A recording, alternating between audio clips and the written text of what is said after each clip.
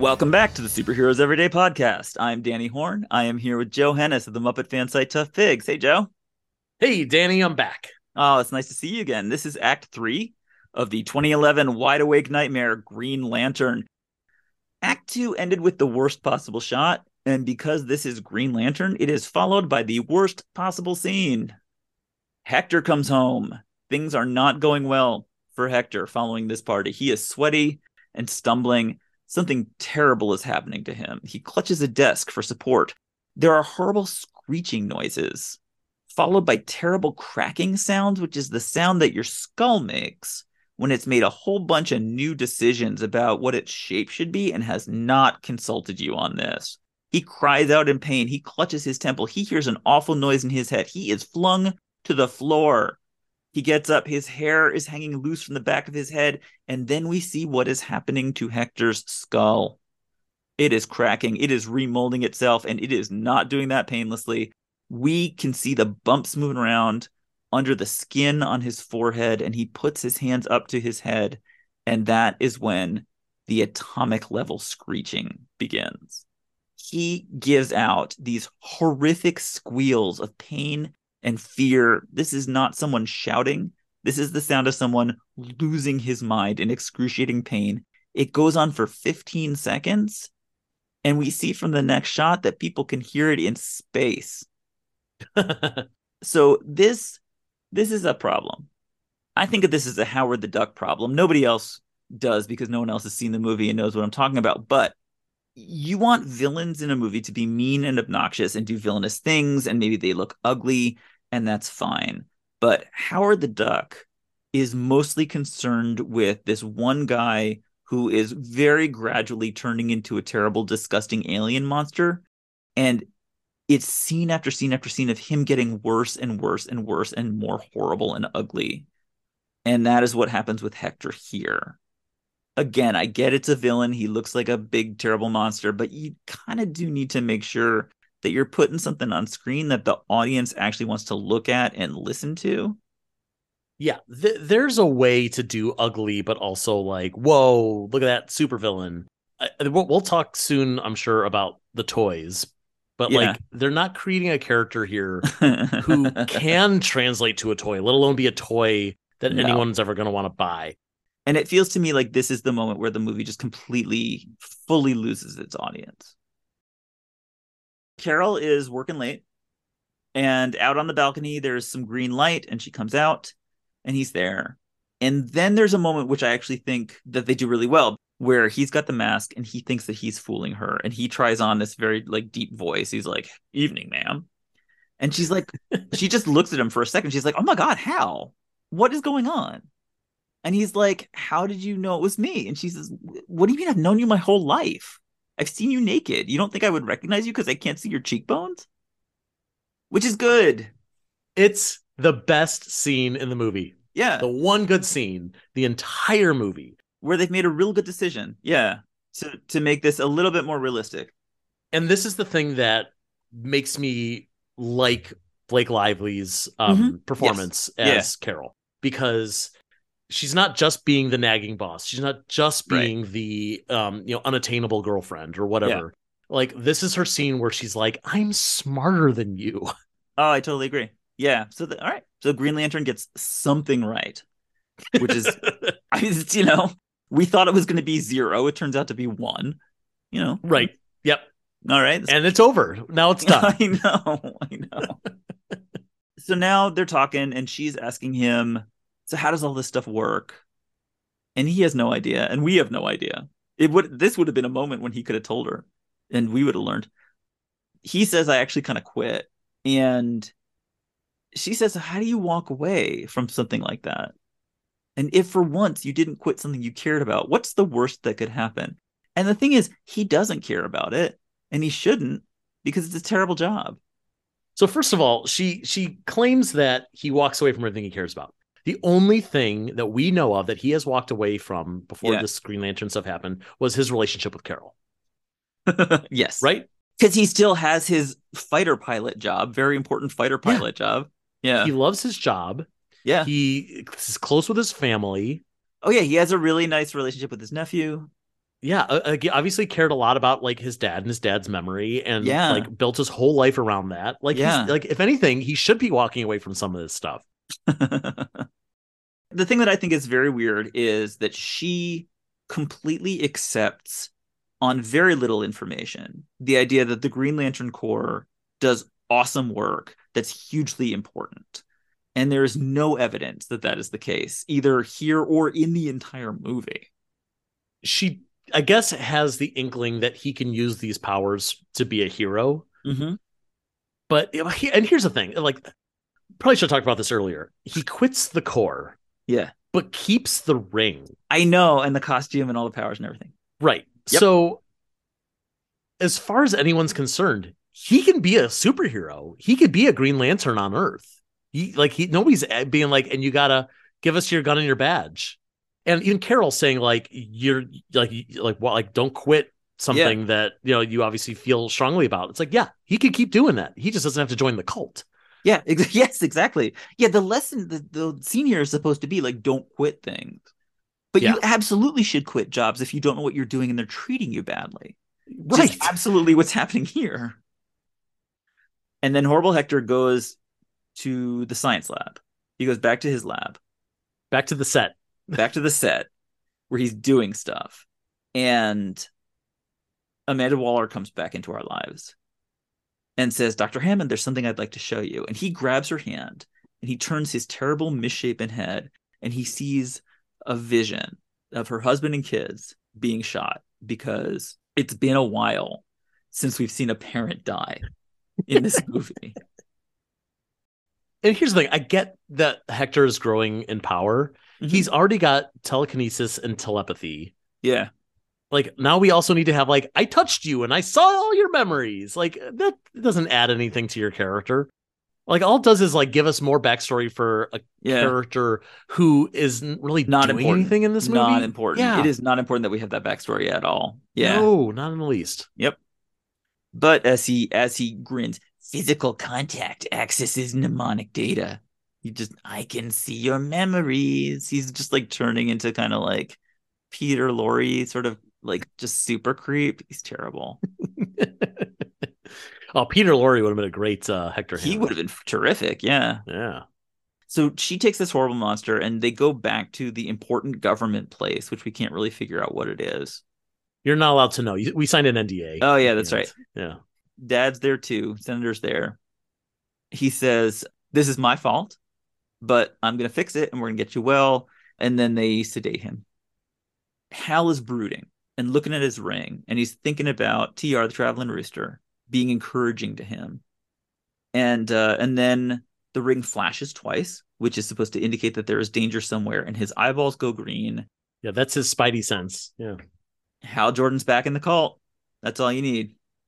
When Hector comes to, he is being restrained, as he should be. They're going to run some tests on him and try and like wet vac the alien stuff out of him somehow. And he's got his terrible yellow eyes and he's about to do something horrible. And Waller says, you know what, how about we keep him under? Which would have been a good idea before we let him wake up. Now, the Amanda Waller of any other universe would have been like, she would have cut his head off. Yeah, she would have cut his head off. This isn't worth the headache. Yeah, why are we doing this? Yeah. Yeah. No, he's a dangerous monster. That's right. And so he uses his power. Guy is coming at him with a syringe to give him sedative. And he makes that guy just stab that syringe straight into his own eye and die. Who is this movie for?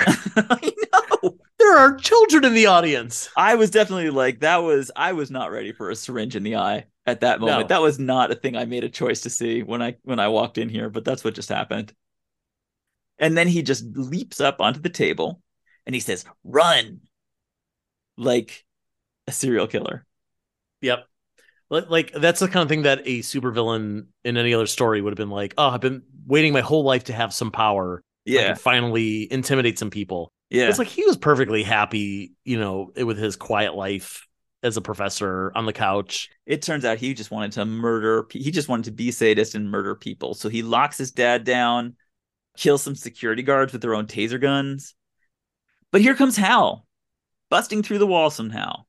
Out of nowhere. Hector drops Waller and Hal creates some water for her to fall in, which would not be my first choice. Again, could have been like a bathtub, and that would have been fun with a Green Lantern rubber duck. Yeah, you know? No, that's true. Yeah, would have been fun. And then Hector does more horrible squealing. And I got to give him credit. Like he does. I mean, it is very effective, horrible squealing. I do a sound clip at the end of episodes. And so I was watching this and I was thinking like, well, I mean, the thing to do would be like, I knew that I was going to like talk about how horrible his screeching was. And I was like, oh, you know what? Maybe I should just like use a clip of him squealing like that so people can hear how horrible it is. And I have decided not to do that. Yeah, that's how you lose subscribers. Yeah, no, I was just imagining like somebody listening on their AirPods and especially, it's like sort of the cute sound clip at the very end, little surprise is like someone's listening on their AirPods and like with no warning or context, I just like put that screeching like directly into their ears. So I'm not doing that. If the listeners would like to hear that, you're gonna have to go and seek that out on purpose on your own time. Yep. Make it your ringtone. That's your call. Yeah. But there's so much of it here. And it's like the movie does not understand its job, which is to entertain us. It does not get that at all. Right. There's a smash 'em up oxygen tank fight, and then it kind of ends with the slumber party. Which is hard to figure out, where they both just kind of like end up lying on the floor exhausted. Yep. And Hector says, "How? Hi." I did laugh at that moment. The alien was one of you.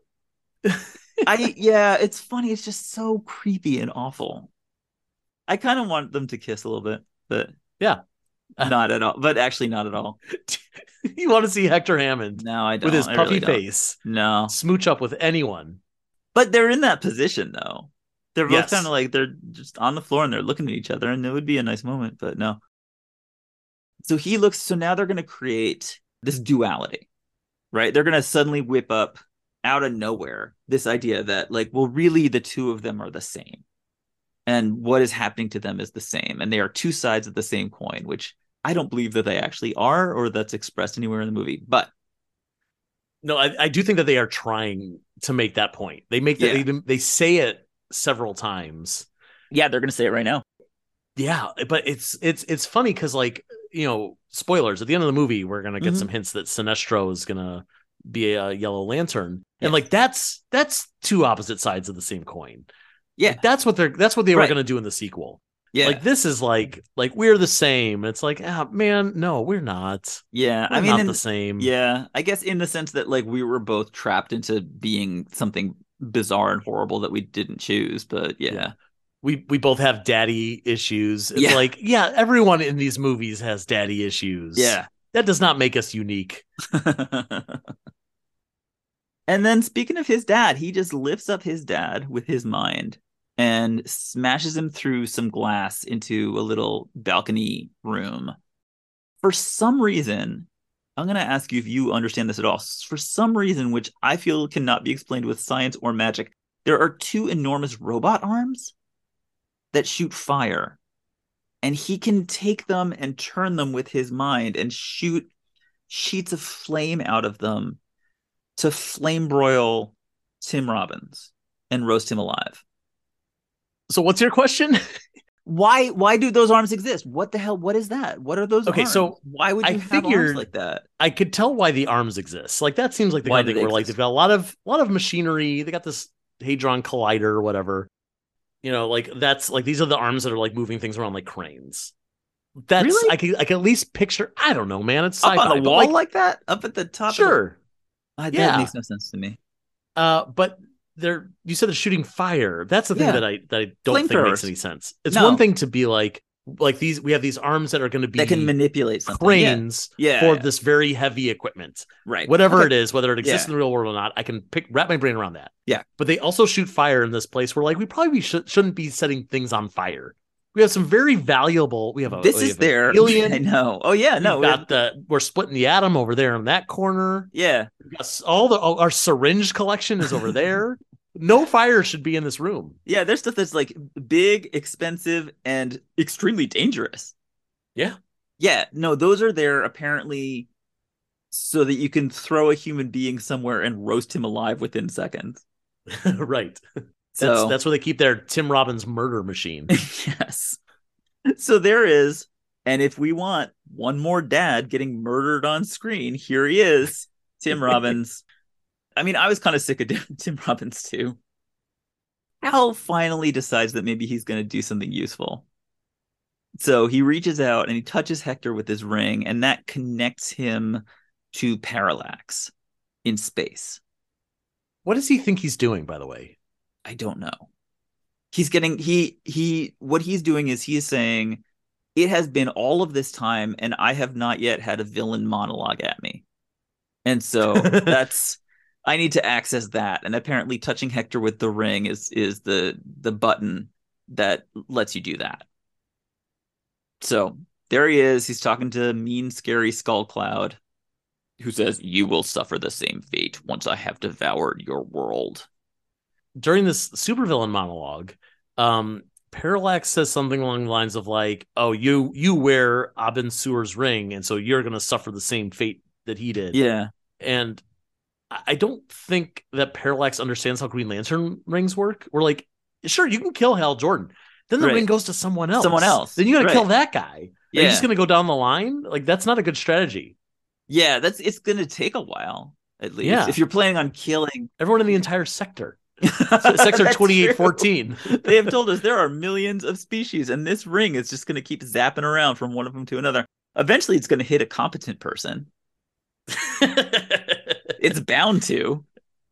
Yeah, so I'm looking at this and I'm just like, imagine being in a movie theater and watching this on purpose. I did. I can't even imagine it. We didn't know what we didn't know, Danny. There are the known knowns and the unknown, and this was an unknown unknown. That is correct, yes. And Hal kind of yells and makes some noise, and that kind of strengthens him somehow, and then he pushes Hector away. And then there's like some light and water and sound, and I am not sure what happens at that point. Did you understand any of this? No. I had something similar in my notes of like something happens and then somehow question mark they both end up at their respective apartments. Yeah. Yes. We go back to Oa, where Hal is making a pitch to the Guardians. He's now standing in this circle, lifting up his head, trying to talk to them. Sinestro has decided that he's going to forge a yellow ring and get the power of the enemy. And then Hal arrives and says, but at what cost? Because now he understands kind of everything that's going on.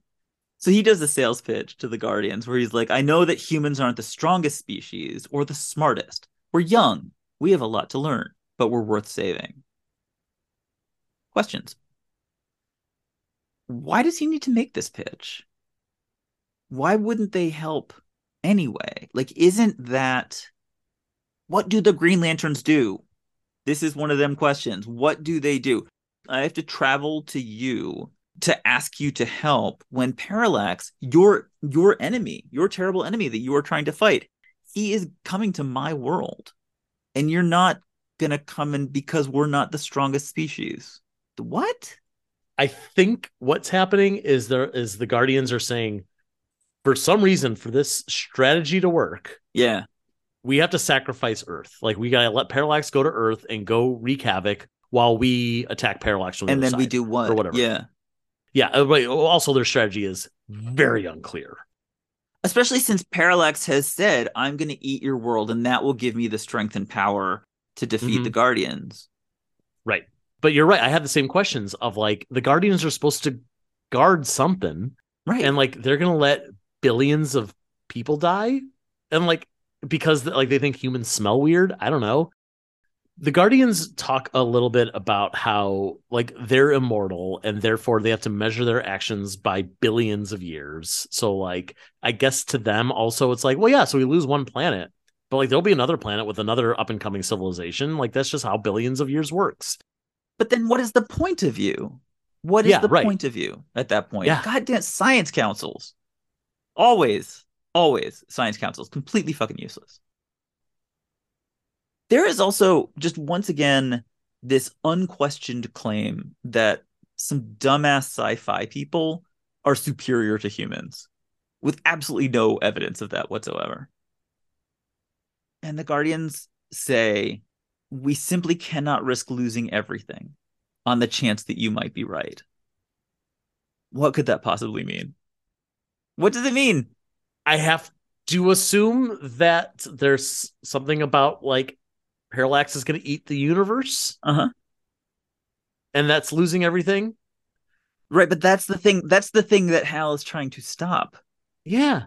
We just can't. I mean, we gotta let the universe die to save the universe, says the Science Council. Yes, yeah, exactly. And so they tell him that he's gonna die trying. And we're all like, good. And they say, and Sinestro says to him, good luck, Green Lantern. Yeah, and Hal's like, okay, well, fuck all you then. Bye. I have a question for you. Does Sinestro know Hal Jordan's name? Probably not. Does anyone know Hal Jordan's name in the Green Lantern Corps? Tamar Ray may have said it. I think they mostly just call him stupid, smelly human. Yeah, because like Kilowog calls him a poozer. Yeah. Sinestro calls him a human, and then here he calls him Green Lantern, which is all of their names, by the way. They are all Green Lanterns. Wouldn't it be nice if Tommy came with them, if Tommy Ray came? Wouldn't it be nice if literally any one of the 3,600 Green Lanterns with the magical wishing ring and the experience of how to use it go with Hal Jordan? Yeah, I mean, how about like the little squash green goblin looking one who was kind of standing next to him? Like, how about like just him, just one? Yeah, he doesn't have an important sector to protect. It occurs to me that Hal has no work friends. So here comes trouble. A scary skull cloud. Parallax is approaching Earth. And then there's a very mysterious transition where Hal goes to the airplane factory and Carol and Hector are there. And Hector is in a wheelchair. Carol, who we left back at Hal's place with Tom, is now here. She's unconscious and she's floating in the air. Yeah, and they totally deleted a scene here of Hector kidnapping. How he grabbed her. I mean, I guess I didn't really want to see, like, now that you say that, I'm like, did I really want to see that scene? Maybe not. So what this scene is about is hot people versus ugly people. And they're about to have a conversation about the relative worth of hot people and ugly people. And they come down on the side that you would expect.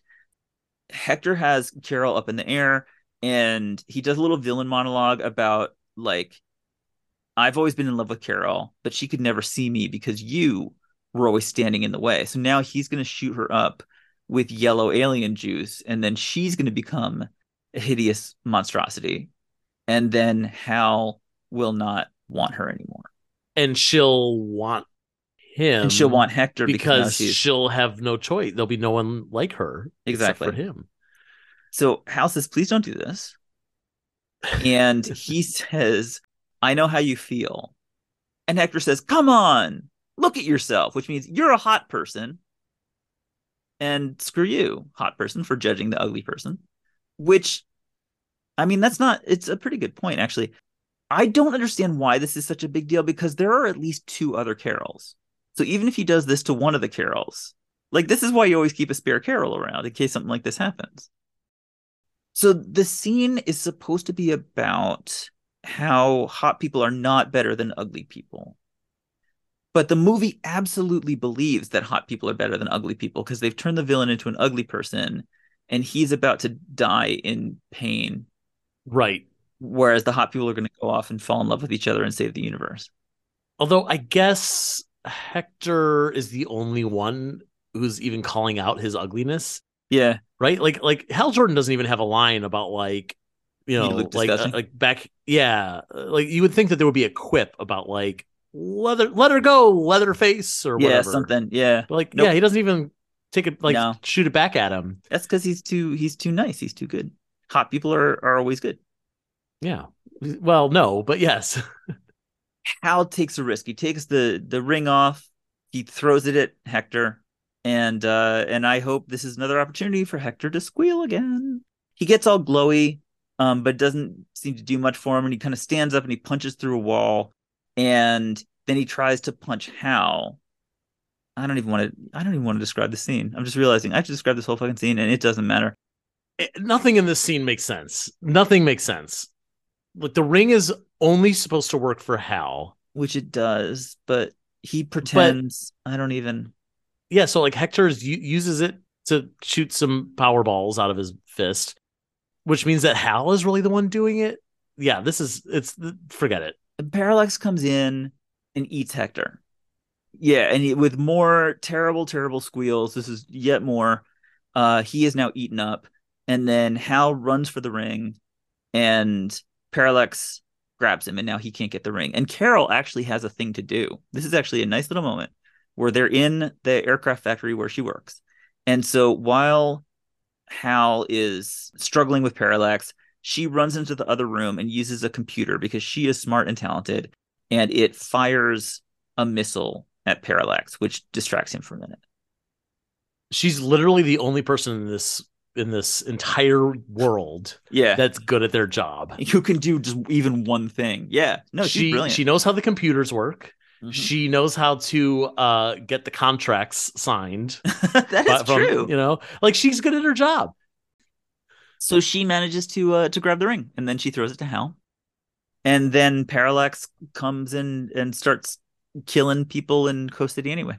There's something about this Coast City scene. Yeah.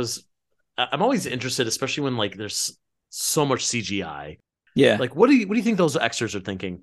And there's one scene where they're all running from something, and then Parallax shows up, and then they all at the same time turn around and run the other stop way. And run the other way. Yeah. And like again, that could have been a really fun scene. Instead, it's kind of drowned out by the fact that you can't see anything. Yeah. So Parallax is attacking. It's this big, scary smoke monster who just kind of like, what is he even doing? He just like puts tendrils down on the ground, and all of these people are looking up at him and kind of like dragging that across the ground. And if he touches people, then they dissolve in pain.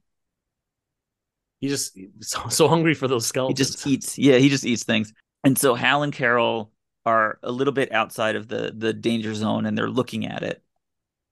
And she says, like, you can never beat this. You'll die. And he says, well, maybe I can outthink it. The ring chose me for a reason, and this is why.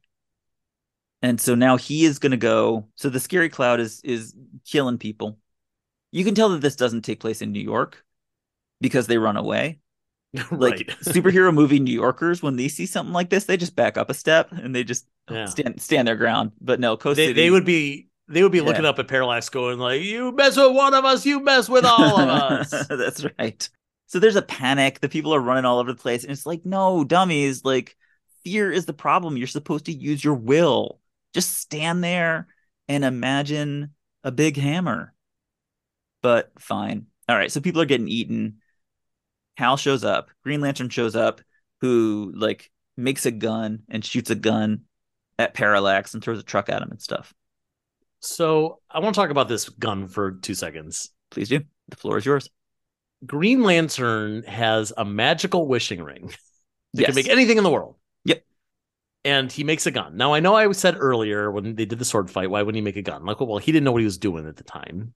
That is true, Michi. Yeah, it's just little bullets up against this enormous thing. It's little bullets. It's also something that requires him to stand and use his hands and pull triggers and look through the sight and like there's a lot going on. Yeah, there's a lot going on. So literally, you could throw anything at him. Like the big thing, really, like you said, you keep saying like a giant hammer. Like a giant hammer. Yeah, that would be great. Yeah.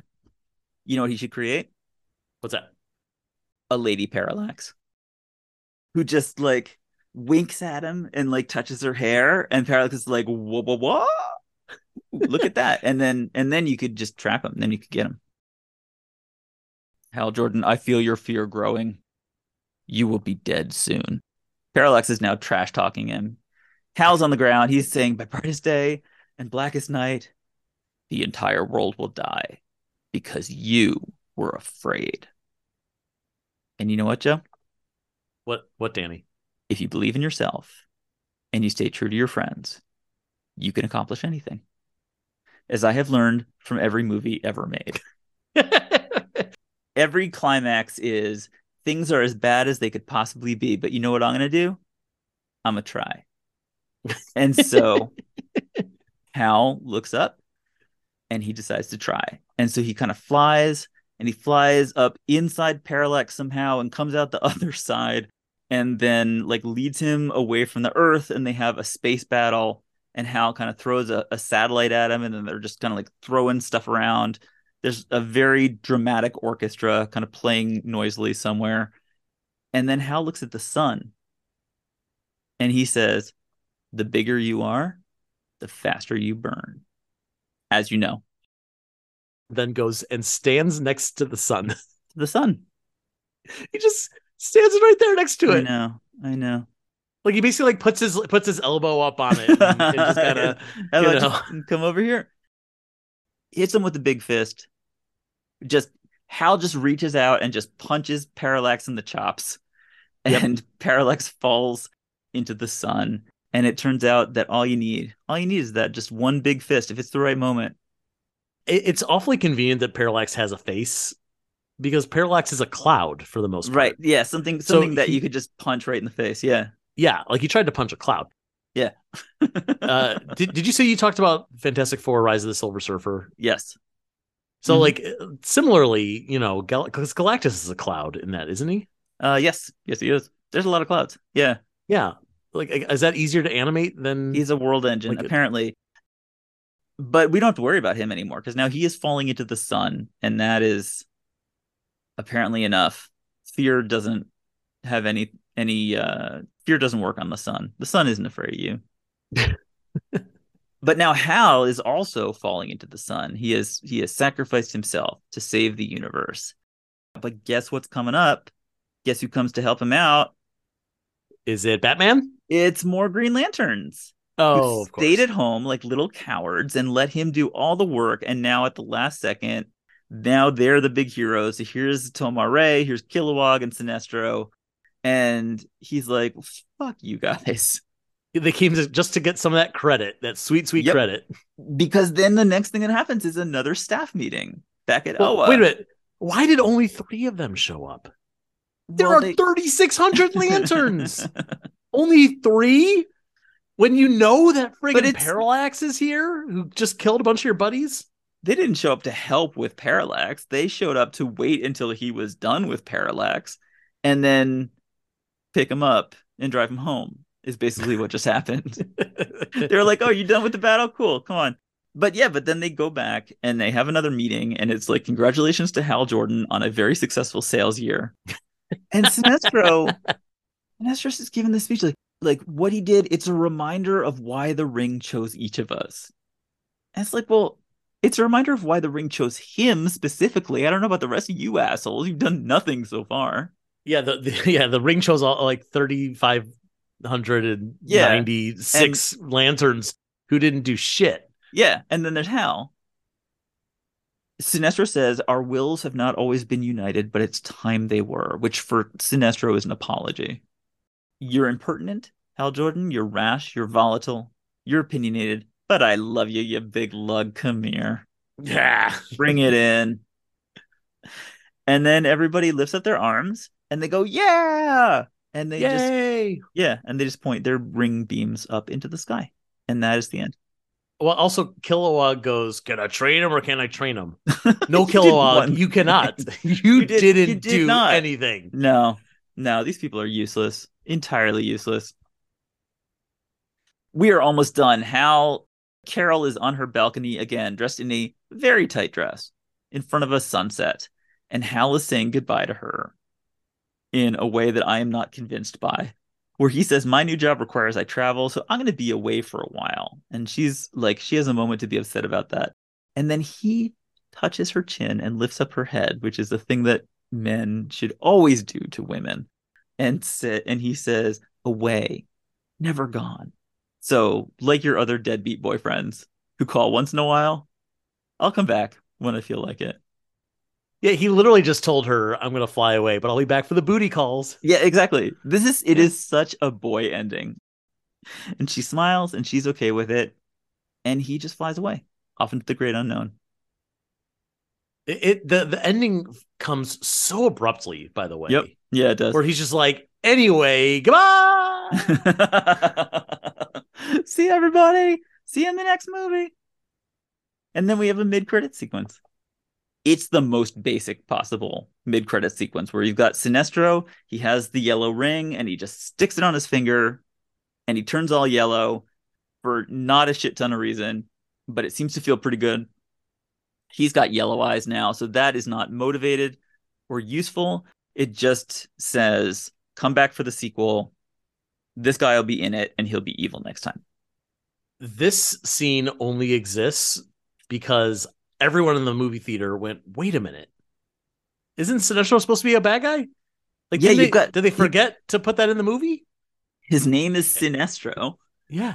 And we've been treating him the whole time like he's just the boss. Yeah, it feels like such an afterthought. Yes. Not only because of the, oh shoot, we forgot to make him a Yellow Lantern. Mm-hmm.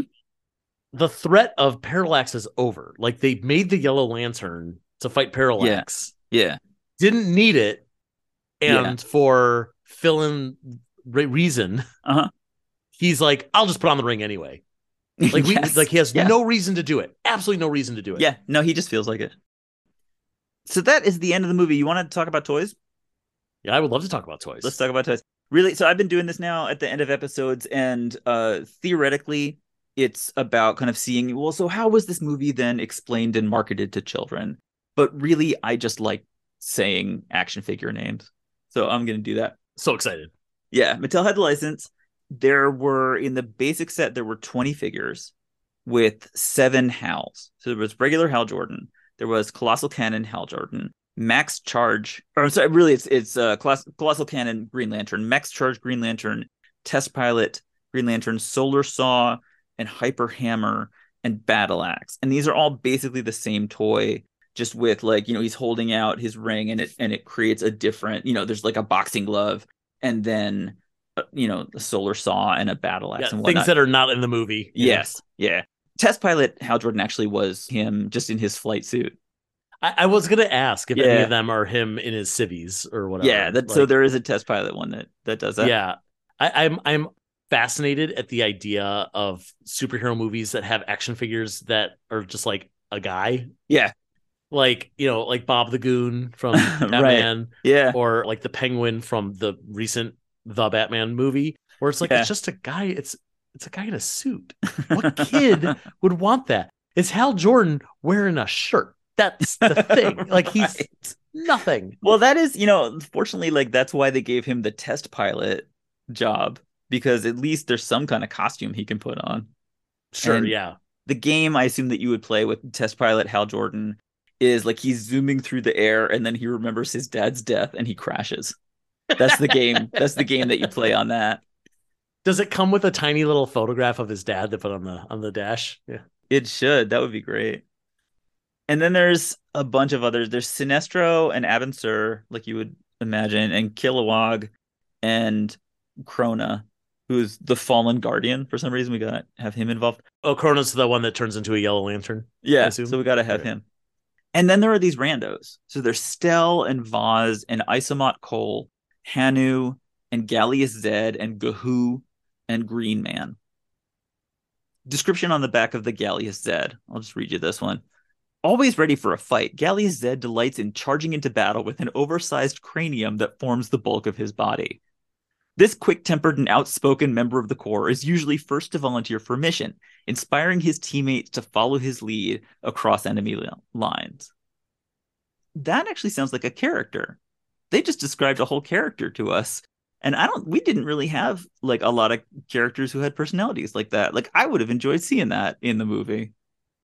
So it's just, this is so funny to me that clearly Warner Brothers and Mattel, what they really wanted was like this huge set of different Green Lanterns, because that would be fun for kids. It's like to learn about all of these different characters and then play with them and create. And that's collectible. Yeah. Nobody told the movie to go and be like that. It's actually like a super simple story. Basically, the whole story is like Hal Jordan flies back and forth to Oa a couple of times. And then he punches Parallax in the face, and that's the end of the movie. Yes, and Hector Hammond is there. Try not to look at him. Yeah, because he's gross looking.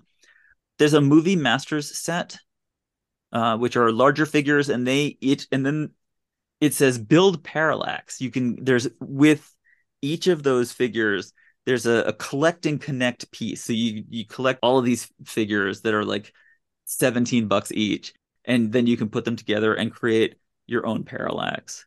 And does each one just have like a piece of cotton candy? Because that's what parallax looks right, like. Yeah, no, it's like a piece of like scary cloud and then part of a skull. Yeah, and so you connect that all together. I don't think that anybody actually did that. They didn't in the main set. They did not include Tomare, but in the Movie Master set that they did. And so I was looking at a fan site who talks about these toys, and they mentioned that he can't stand up. And I was like, I knew it. I knew that dude couldn't stand. I knew he was all top heavy and walks on his tippy toes. And so on the package, it actually says like figure may not stand alone as shown, which is amazing. Johannes, thank you so much for coming on the show. This has been super fun. This has been a blast. Thank you for having me. I love talking about comics and comic book movies and superheroes almost as much as I like talking about Muppets. Great. Well, I'm so thrilled that I could bring you here and give you that experience. Where can people find you? Well, almost all of my work is on Tough Pigs. We're on all the socials, Twitter, Facebook, Instagram, TikTok, Patreon, TeePublic. We got it all. Very tiny little bit of my stuff is on Twitter at Johannes or on Instagram at Tough Pigs Joe. Mm-hmm. But almost everything I do is on Tough Pigs, because if I'm going to waste time on social media, it's going to be for the website. You have a whole Joe Consumes Media. I do. I run I just for funsies write movie reviews of all the media that I consume. I do it on my personal Facebook, but I also started publishing it on Substack. So if you go on Substack and do a search for Joe Consumes Media, you'll be able to get a little something in your inbox once a week of all the garbage that I watch. And it is fantastic and always worth reading. Oh, thank you. I'm glad you're enjoying it. I am very much. For more comedy about the history of superhero movies, you can go to the blog at superheroeseveryday.com. If you like the show, please leave a review, or you could reach me on Twitter, on Facebook, or on the blog. It would be awesome to hear from you. And please tell the people in your life about the show. Here's what's coming up in the next episode. Coming up next week, I'm joined by my friend Sloan, illustrator and creator of the Hauntwares clothing line, to take a look at the 2007 Crypt Kickin' Spectacular, Ghost Rider. But I want to talk for just a second about the demographics for this movie, because this is the only movie filmed entirely on location on the side of a guy's van. He wakes up in the morning, he's like, I feel like I'm missing a drop of blood. I usually keep these organized. They cast Wes Bentley from American Beauty, who plays Blackheart as kind of like a soap opera demon, and he's got a lot of white makeup on. It doesn't make him look pale as much as it just looks like he has a lot of white makeup on. Satan has been collecting every human soul for all of eternity. Yeah. These 1,000 are going to tip the scales. Well, there haven't been that many bad people. He has really high standards.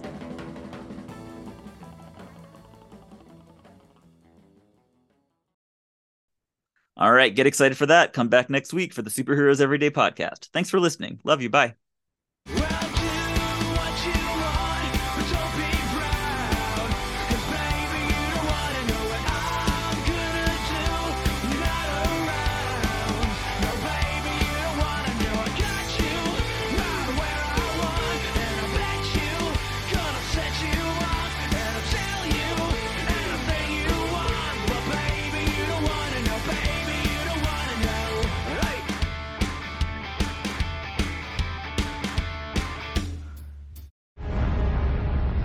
The bigger you are, the faster you burn.